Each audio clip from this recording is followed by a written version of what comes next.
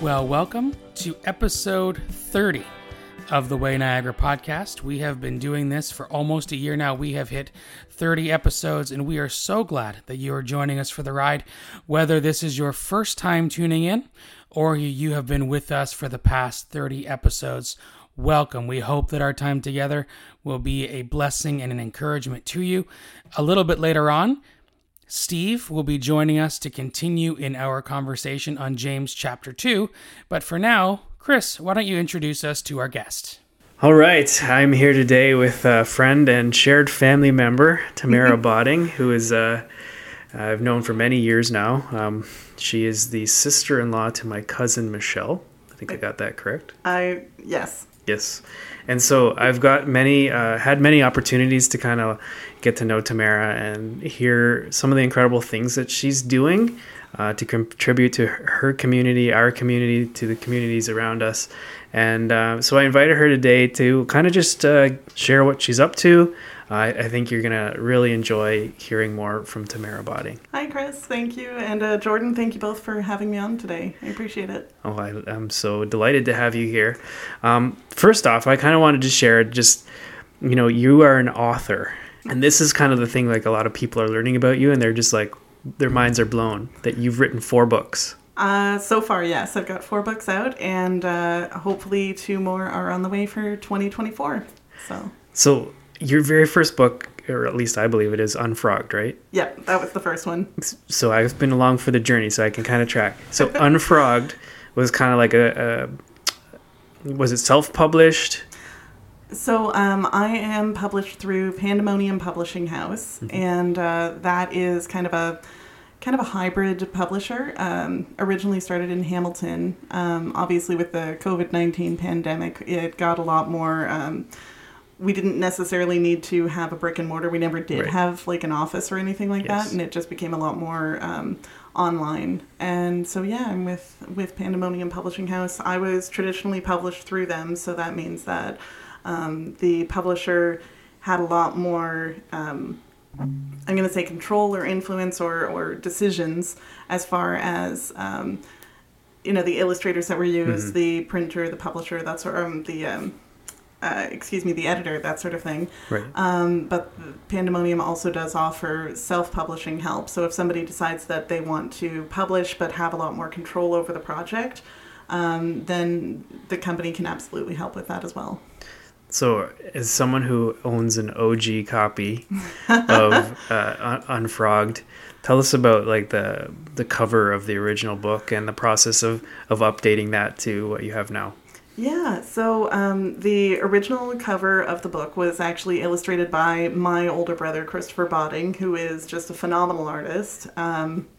He was able to do the design on that one. It was really cool to be able to bring him along for the initial run of the project.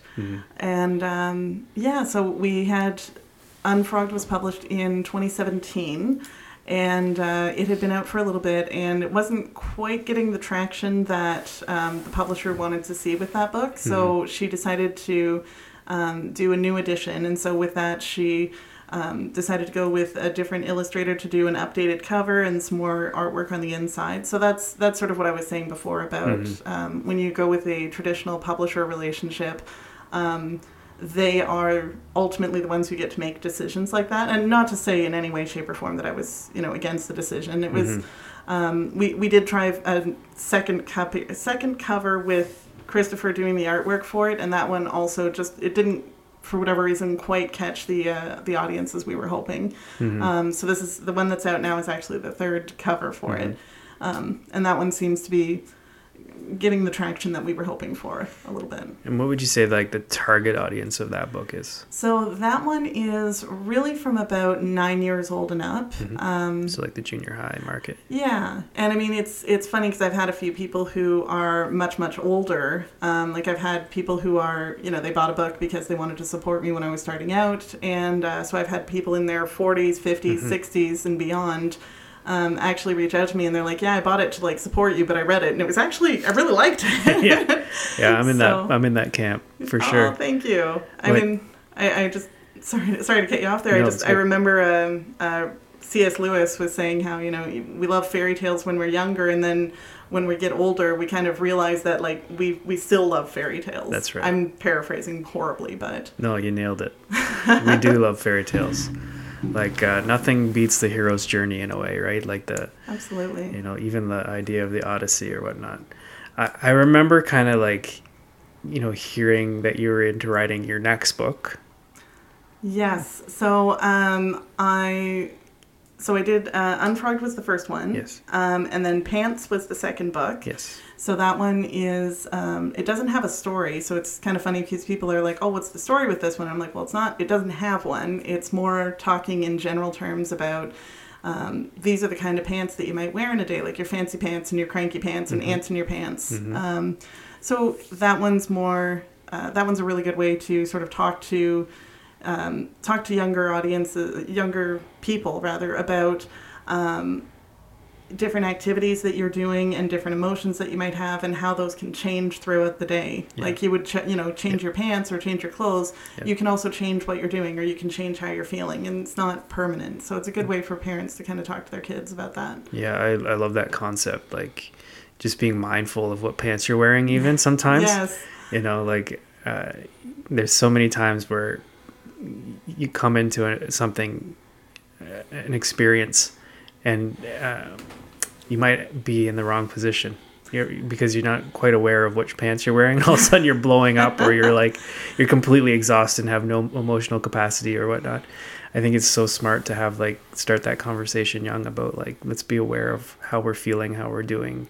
Absolutely. Yeah. I remember hearing someone say that you should try to avoid making any big decisions when you're hungry, angry, lonely, or tired. Mm-hmm. And so the acronym there is HALT. Yes. And so it's part of that whole conversation around, I know that in modern, nowadays when we talk, it's common to say someone's hangry, and it's yes. We're doing a lot better when it comes to talking about our emotions and talking about where we're at. That's right. And so I think that's just really fantastic. Yeah, I'm glad that you were able to write something that, I know that you probably had your own nieces and nephews in mind when you were penning that, and maybe even your brothers. And my brothers were definitely the inspiration for the third book that I had come out. So that one is Big Bother Brother. That one is also a picture book. And that one is, so I have 5 brothers. 4 of them are older, 1 of them is younger. And I think a lot of kids who have siblings, it's very easy to sort of feel like, especially if you're younger and they're older, that you feel like they get to, ride in the front seat of the car before you, and they get to pick the channel that you're going to watch. Back when we had channels. Mm-hmm. Oh man, I'm showing my age. No, they still fight over the channels. It's just as a Netflix or as a Disney. There you go. That, right? Fair enough. Yeah, so I think that that interplay with our siblings is, because that's kind of the first people our own age, our first contemporaries that we have to learn how to live with. And so that's a really important part of a child's development. If they have siblings or cousins or friends in their classroom, that just how to interact with other people in a way that's positive. And as much as they might get on your nerves sometimes, you do ultimately love them, and you would miss not having them there. So now that we're into the talking past the third book here, would you say the process of writing and publishing has gotten easier because the first book was such a learning curve, and then definitely the first book was the biggest learning curve. Was I always thought, okay, once I write the book, once I get it published, that's sort of the big thing. I did not realize, and I should have, how much marketing and how much work you have to do after the book is published, as far as getting out there and talking about your book and talking to other people and really making those connections, sometimes in a very, very short amount of time. Because if I'm at a fair or a festival or something and someone walks by the booth, I generally only have maybe a minute, not even. Honestly, it's more like 15 to 20 seconds to sort of make that connection with someone and to really connect with them enough that they're willing to stop and talk to me for a few minutes about my books. And even then, there's no guarantee that they're going to buy it. Yeah, I've seen the Pandemonium booth that you represent there. It has quite a few copies of books, not only written by yourself, but by other publishers, which is really neat. Yeah. If people were looking to encounter your booth and discover Pandemonium, what are ways that people could access Pandemonium, or even your published media right now? Where can they buy it? Yeah, so my books are available on the Pandemonium website. I should note that it is Pandemonium spelled Panda.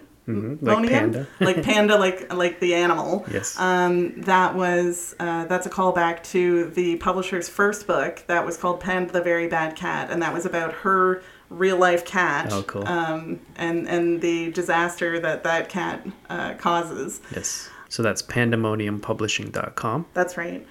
And then my books are also available on Amazon, and they are available through Chapters, Indigo, backseat of my car if you happen to stop me in a parking lot. I also want to ask you about your fourth book. Yeah. Because this is kind of like your newest, most recent one.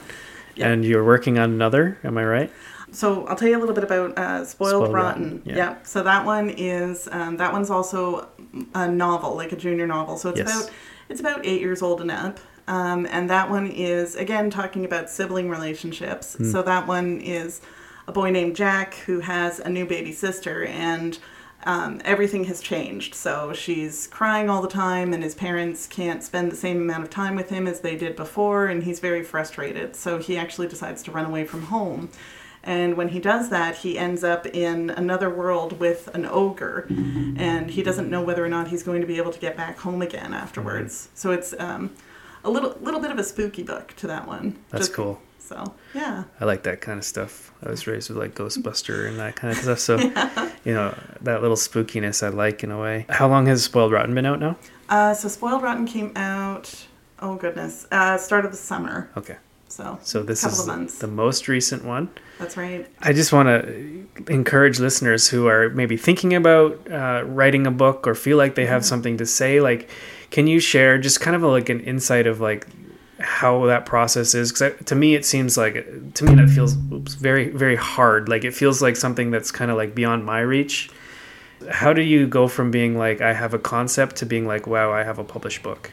I mean, the biggest thing is write, because you can't edit an empty page. And that's such a cliche to say in writing circles, but it's so true. Like, even if you hate what you've written, at least you've got something down on paper, and then you can start to chip away at it, and you can form it. If you can't think of how to start the book, then write a scene from the middle of the book and work your way back or work your way forward. Neat. Like just write. And the other important thing is to familiarize yourself with the genre and the age group that you want to write to. So because I do write, I like writing for more of a young adult audience. I do read a fair bit of the YA books. Yeah. And they're good. They're great. Yeah. To be honest, I really appreciate how, in a lot of ways, it's a very simple, clean story sometimes, where it's a little bit more streamlined as far as like the good people and the bad people, and it's a little bit more straightforward and straight cut. And I know that the world's not always like that, but sometimes it's nice to go into a place where you see that. It's true. And yeah, so ultimately just write. I truly do believe that everybody's got a story. I do believe that storytelling is just so intrinsic to who we are as people. Think about it. If something happens at work or if something happens at the grocery store, you want to share that story, that experience with your family and your loved ones. And so I think that storytelling is just something that we all naturally have, and sometimes you end up writing it down on paper or on your computer or wherever. Yeah. So now, if you're listening to this podcast and you're from Haldimand County, and I know there's quite a few of you out there, and you recognize the name Tamara Botting, why is that? So I am a journalist, and I've been covering Haldimand County for 16 years now. That's right. So you open your paper. and you see articles written by Tamara Botting, it's the same as the Tamara Botting who authored these books. That's right. So you're doing that, as your job, but you're also investing in the next generation. Now, what I want to know, because I'm a story guy, I love just getting to know people's life stories. How did you? Because I'm sure you had all of these ideas, and as a writer and creative person myself, I have ideas. But there's also the idea of like inspiration or kind of getting a start in just doing something. So could you tell us a bit about the history of how you started writing, both journalistically and, for young adult books? Like, how did the journey start? And also, were there any maybe mentors or encouragers in your life that helped either call that out of you or help kind of spur that on in the process? Mm-hmm. I mean, I always wanted to write ever since I was probably 7 or 8 years old. As soon as I was old enough to sort of comprehend, hey, these books that I like to read, there's somebody who wrote them. And that was sort of when I decided, when I realized that I wanted to be a writer. And that was always kind of that's what I want. And so that was something that I just kind of kept on working on in the background. And when I was in high school, I was able to take a writer's craft class. And so my teacher in that class, Mr. Bruce, he was fantastic and very encouraging, and just did a lot as far as really encouraging me with my work and my writing and just what I wanted to, the stories I was trying to tell there. And then when I was also in high school, I was able to do a co-op at the community newspaper where I ultimately ended up working. And so it was, the two kinds of writing were really connected, just as far as learning how to write in a professional, sort of a journalistic sense, and then also learning how to write creatively, because a lot of the disciplines are the same, even if the style is very different between the two kinds of writing. So. That's really interesting. I never actually thought of that. I definitely do like writing the fiction because I can just make it up, and obviously when I'm a journalist, can't do that. So. Yes. Well, no, can't do it. Cannot. Journalistic integrity is a thing, eh? It is very much a thing. That's cool. Now, another thing that is a part of writing is having an editor. Yes. And one thing that we talk about around here a lot is mental health and our emotions. And having things that you write be edited Yep. and have people that have authority in and around your writing and the release of that writing can actually have maybe an emotional toll, or it could be maybe difficult to get those kinds of things. So help me process kind of how you deal with feedback and editing in your writing journey. It's tricky sometimes, because there are times when I write something. I'm thinking of an example right now when I had an article and I wrote it, and I really, really liked it. I was really proud of how it had turned out. And then I filed it with the one editor, and so there were two editors who were looking at it, and the first editor who looked at it came back to me and said, this is a great piece. You should be really proud. It was really well written. And then another editor basically came and said, well, I decided to switch this around and put this chunk at the top and this chunk at the bottom, and basically flip the whole thing on its head. And that was really tough, because I did not like how I didn't like how the edited version was, because that wasn't my intention when I wrote it. I had written it very intentionally the first way, but ultimately, as you say, I had to submit to that authority, because ultimately that was the editor, and that was the editor's call. Even though it has your name on it. Even though it has my name on it. So, and that's what's tricky, because ultimately, that is something that you have to be willing to accept, that sometimes when you're working in a creative field, you assume that you're going to have all of this creative license, but ultimately there are people who are higher up the authority chain than you who do get to make those decisions, and that is their right, and that is their position. It's one of those things where I appreciate the reasons why they chose to edit it the way they did and do what they chose to do with it, but I still preferred my version of it. Yeah. I get that. Yeah. So it was tricky. That was tricky for sure. When it comes to my books, I am very, very thankful that Lacey Baker, who owns the company, she is fantastic. And when it comes to collaborating on a project, she's great in that she will really, excuse me, she will really listen. She will really, when, if I have something and I'm like, okay, this is why I wanted to do it this way. She's very open to listening and working with me, unless it's something that's, cannot be, but we've never actually hit anything like that where she's had to hard pass on it. So. Wow. Yeah. That's wild. Like hearing the whole journey, hearing the whole process. It's like stuff I never thought of, eh? Like. And to be honest, stuff that I never thought of before I was in it. Yeah.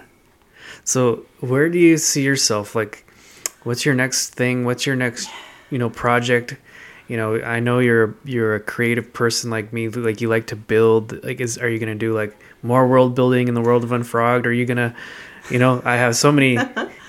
That's always the big question. Yeah. I do admit because I had wanted to be an author for so long, when it happened, I did have this.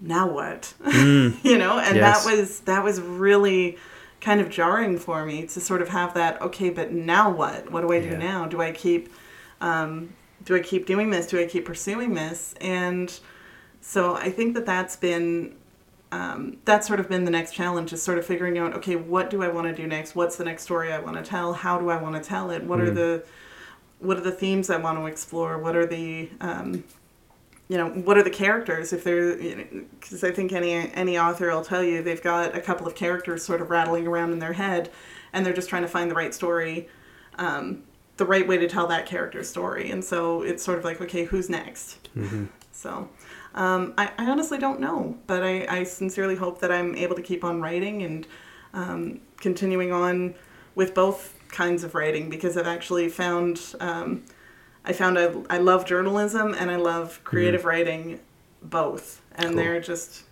that's really cool. I love that I get to write for a living. Yeah. I love that you do too. So.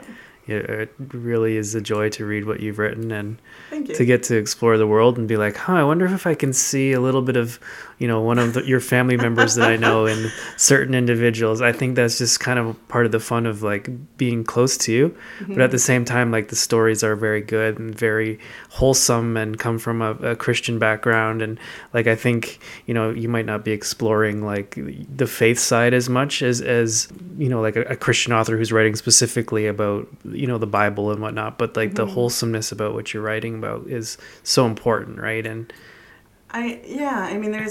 there are Christian authors, and then there are authors who are Christians. That's right. They're different, yes. But I think that ultimately, when we have the core beliefs, those are going to reflect in whatever it is that we end up doing. Absolutely. And so, whether it's music or whether it's absolutely. You can be a Christian band or you can be a Christian who's in a band, but like the core of who you are comes through in your wholesomeness, right? And the grace and mercy you show others, right? And I mean that's what I'm ultimately hoping, is that that people will be able to connect with the truths that I'm trying to put in this, things about caring for your family, things about trying to have good friends and to be a good friend, trying to relate to each other on a better emotional intelligence level. Yeah, that's good stuff. And so hopefully that's what I'm able to achieve through this. Hey, that's important business right there. Absolutely. Training people to be emotionally intelligent, I think, is a trait that our villages need more. Like, you need training to understand emotional intelligence. You need training to understand just like your position in everything. Because, if you're constantly looking up at all these great people and trying to figure out how do I relate to these great people, you can get overwhelmed, right? And I think that your stories come from such a humble place that they're incredible. Oh, thank you so much for saying that. I appreciate it. And I think that's that's why stories speak to us so much. You know, I think about how so many people, like, there's a reason why superhero movies are so popular, and those stories have been so popular for literal decades, because I think that stories are a way that we can kind of tell ourselves, like, hey, I can be as, you know, as compassionate as Superman, and I can be as, you know, as much of a protector as Batman, and whatever. And I mean, whatever the story is that connects with you, I think everybody's got stories and fictional characters that they see, and they see something in themselves that connects with them, or they see something that they're aspiring to. And either way, if it's encouraging us to improve, I think that that's why stories are so important. Absolutely. And in a room full of storytellers, I think you're speaking to our souls here. So I want to throw it to Jordan here. And just in the spirit of stories and fictional characters, is there a fictional character that you really identify with? Oh, I think it's more so a fictional character that I aspire to. I love Superman. I have always loved Superman. Oh, yeah. You know, even before I was a journalist, but obviously that's a big part of it now. That makes sense. But I think what I have always appreciated about his character is he has so much strength, and not just physical strength, but like so much compassion and so much humility and wanting to serve others. He could, because of, you know, the physical strength and because of the speed and all of that, he could absolutely dominate and control everybody and be a dictator. And, you know, obviously there's comic books where they explore those kind of things. But I mean, I grew up watching the Superman animated series and the Batman animated series, which are classic. Oh, yeah. I can hear the theme songs in my head right now. I know. They're so good. But yeah, I mean, especially like that was really the Superman that I grew up with. Yeah. And in that show, he truly did just have so much compassion for the people around him, and so much humility, but also had a good sense of humor about it, and was like, sometimes there were times when he was just like, okay, this is what we're dealing. Okay, sure. This is what we're dealing with today. Sure. and I appreciate that. I really do. Yeah, absolutely. So of all the Supermen, who is your favorite actor? Oh, that's tricky. I think mine is Dean Cain. I mean, Dean Cain was pretty fabulous, but I did love Tim Daly. But that, again, it's the Superman Batman animated series, right? That's right. So yeah, I think I'm gonna have to go with him, just because that's the one that was really formative for me. Well, that's awesome. I'm so glad that you're able to come in and share it with us today. Just a glimpse of who you are. I mean, that's a very small parcel of who the Tamara Botting that I know is, but I want you, the listener, to really understand just the journey that it takes and the process that it takes to write, the creativity, and also to support Tamara and what she's doing. And if you're looking to discover her books, you can just get them off her in the parking lot, or you can get them off Amazon. I love that. And I just I want to just say thank you for coming in today and thank contributing. You so much for having me. I really appreciate having the opportunity to come in and chat with you guys. Yes, we absolutely love you and adore you. So thanks for coming. Thank you. Well, wasn't that a fascinating conversation with Tamara? Well, now it's time to move on to our conversation, continuing in James chapter 2. James 2 verse 20 says, "Senseless person, are you willing to learn that faith without works is useless?" Senseless person. That's a nice compliment. Hurts a little. To learn that faith without works is useless. I feel like we can talk on this for like a long time, but it feels like a strongly worded conviction coming our way here. Wasn't Abraham, our father, justified by works in offering Isaac his son on the altar? You see that faith was active together with his works, and by works faith was made complete. And the scripture was fulfilled that says, Abraham believed God, and it was credited to him as righteousness, and he was called God's friend. All right, we'll stop there for a sec. Senseless person. Are you supposed to respond to that? I almost feel like it's an admission of guilt in a way. I don't know what to say at that point. Yeah. Are you willing to learn that faith without works is useless? Wasn't Abraham, our father, justified by works in offering Isaac, his son, in the altar? So let's just quickly think about that story of Abraham, right? The great pilgrimage he makes to take his son to a place of offering, to give up the son's life, Isaac, and instead, when he's ready to plunge the knife into his son's being, despite his son's protest and him saying, no, don't worry, God is going to provide. God's going to provide a sacrifice. God's going to provide. In that last moment before the dagger strikes, to have the angel, come in and be like, okay, your faith is good. Your works, you're showing me through your actions right now, you're serious about this. You're serious about your faith. And I feel like this is a good lesson for the church and for people listening to this podcast right now.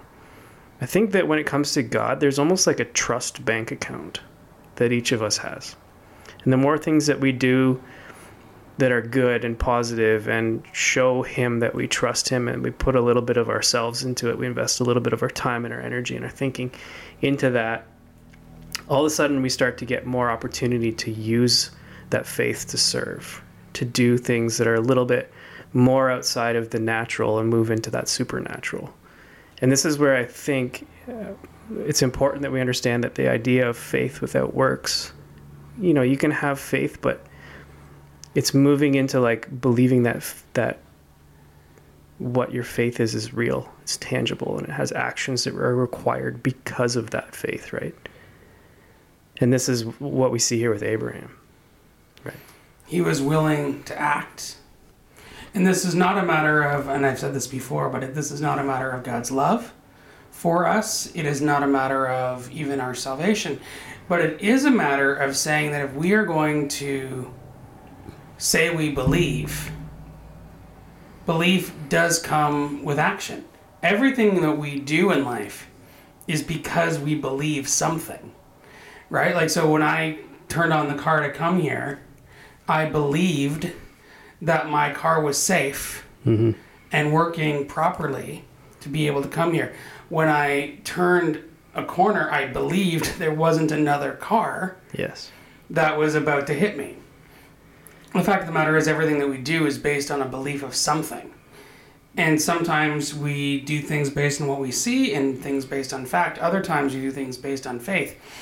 And what I do believe here is what James is calling us to is saying, hey, you believe, you have faith in what God did for you. Now act like it. Now live like it. Because that's going to, we're not talking about eternity in this sense. We're talking about the here and now. What does our Christian life look like while we're here in this situation, in this place that we're planted? And so it is a test. Are we going to be generous because we believe that all of our needs will be provided for? Are we going to be kind because we believe that the Spirit is leading us to do something? Yeah. Or are we going to have a mindset of fear and apprehension that every time an opportunity comes our way, we make excuses to run away from those things? Yeah. What do you think, Steve? Yeah, what I come to is that making this decision to follow Christ, we're aiming to be more like Christ. And I don't think you can do that without works following your faith. I think it's something we see time and time again through Jesus' ministry, that he doesn't just walk by and tell everybody he's the wonderful Messiah, blah, blah, blah. We see him doing his works. He touches people and heals them. He goes to the people and does things for them. Now, there's so many examples I could give, and I just find it's amazing that we see the disciples faltering in this same faith occasionally when they're starting off, before they really start their apostleship. Yeah, I think there's a key theme that you're seeing here too. If you read kind of through 20, landing kind of ending in 23, you see kind of this you're told that faith without works is useless. So if you're not doing something to prove that your faith is real to you, you're not doing. Secondly, you see that faith was made complete and so scripture was fulfilled. So first you're seeing like, okay, the completion of your faith, like to say I am faithful, to complete that statement, there has to be action. And then you see this, another one here that says the action of Abraham's belief is credited to him as righteousness, right? And like, that's kind of hearkening back to Genesis 15, talking about like, there has to be a blood spilled towards righteousness, right? And then finally, so like saying like his faith actually, when he was willing to spill that blood, was counted to him as righteousness. And so provision of the ram for the sacrifice happened, right? With the ram whose horns are caught in the thickets. And then the kind of just finally to wrap that all up, it said that it was credited to him as righteousness and he was called God's friend. Wouldn't it be dope to be called God's friend? Yeah, absolutely. Like you can just kind of like, you can look at the language there and be like, okay, there's very clearly here painted out in this like four scripture passage that says like, hey, there's a very clear way of showing that you're God's friend. It's by not just saying you have faith in him, but like living it, walking it. And even when it's like at a place where it could cost you something incredibly hard to give up, like your son.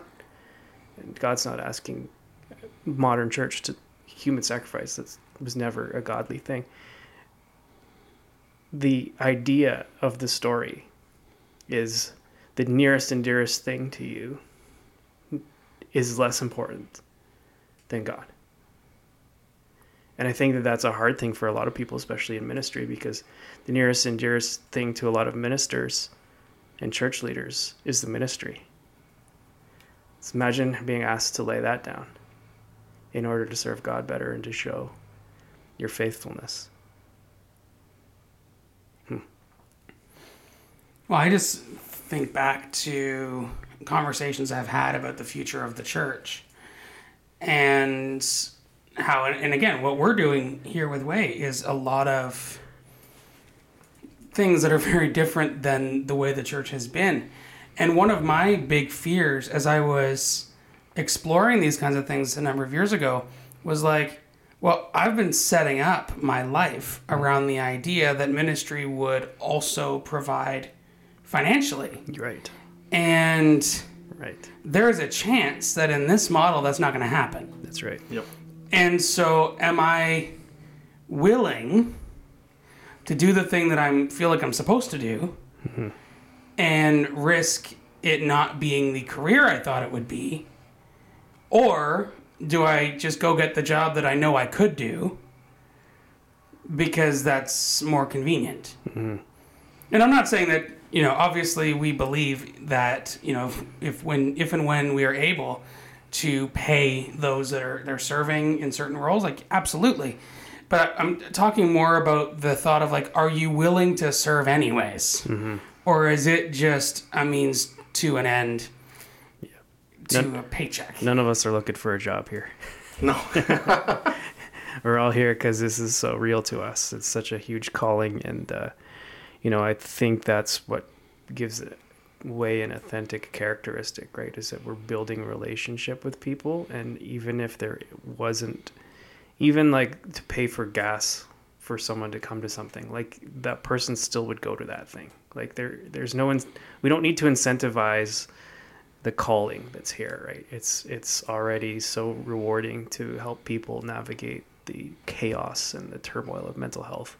Also to create a space where those people can come in and worship and feel unthreatened by the atmosphere of the church, right? That's more important than any paycheck, to see people, you know, responding to God through us. And that's really what this passage brings up. But then if we like slide into 24, it says, you see that a person is justified by works and not by faith alone. In the same way, wasn't Rahab the prostitute also justified by works in receiving the messengers and sending them out by a different route? For just as the body without the spirit is dead, so also faith without works is dead. Now that is a very interesting little block of scripture there, saying you see that a person is justified by works and not by faith alone. Justified, right? This has been a concept that's been constantly kind of barraging this church as we grow, the concept of justice and justification, okay?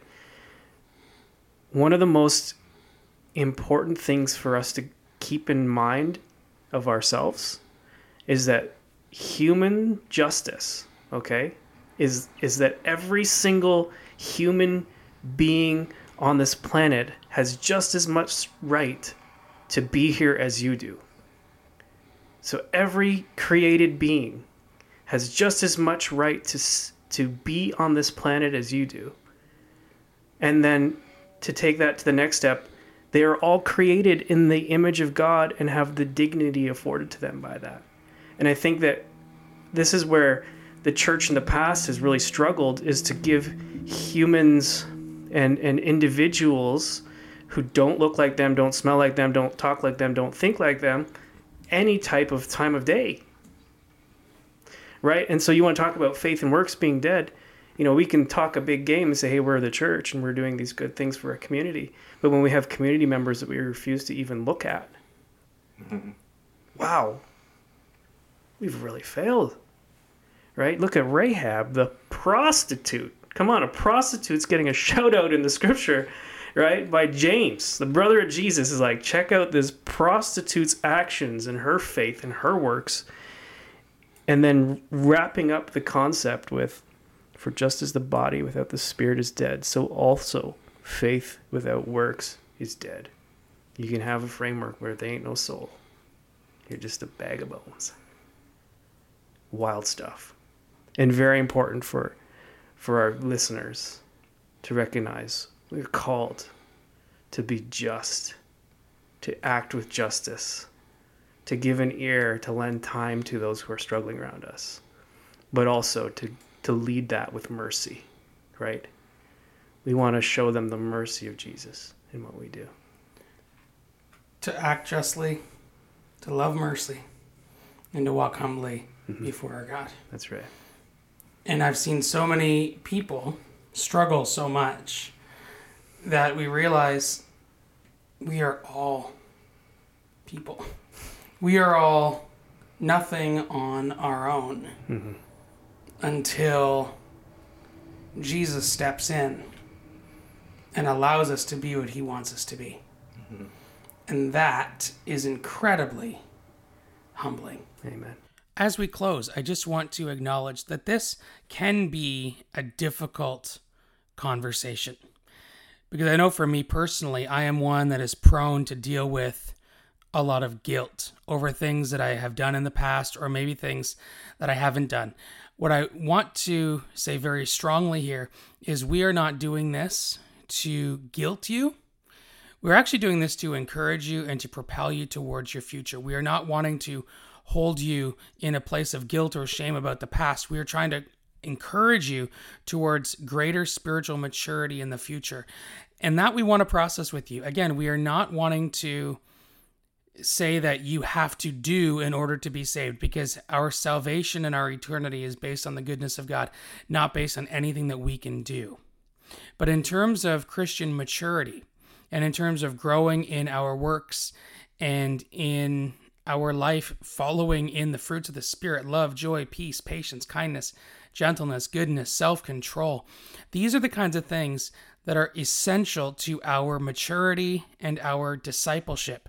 And if you are wanting to have deeper conversations about these things, we are not just voices talking on a podcast. We are pastors that care for you. And so if you want to reach out to podcast@wayniagara.ca, or to any one of us individually, Chris@wayniagara.ca, Steve@wayniagara.ca, or Jordan@wayniagara.ca, it would be our pleasure to have a deeper conversation with you, because it is our heart's desire and our goal to see you get closer to Jesus each and every day. And with that, I just want to say thank you so much for tuning in. Bye for now.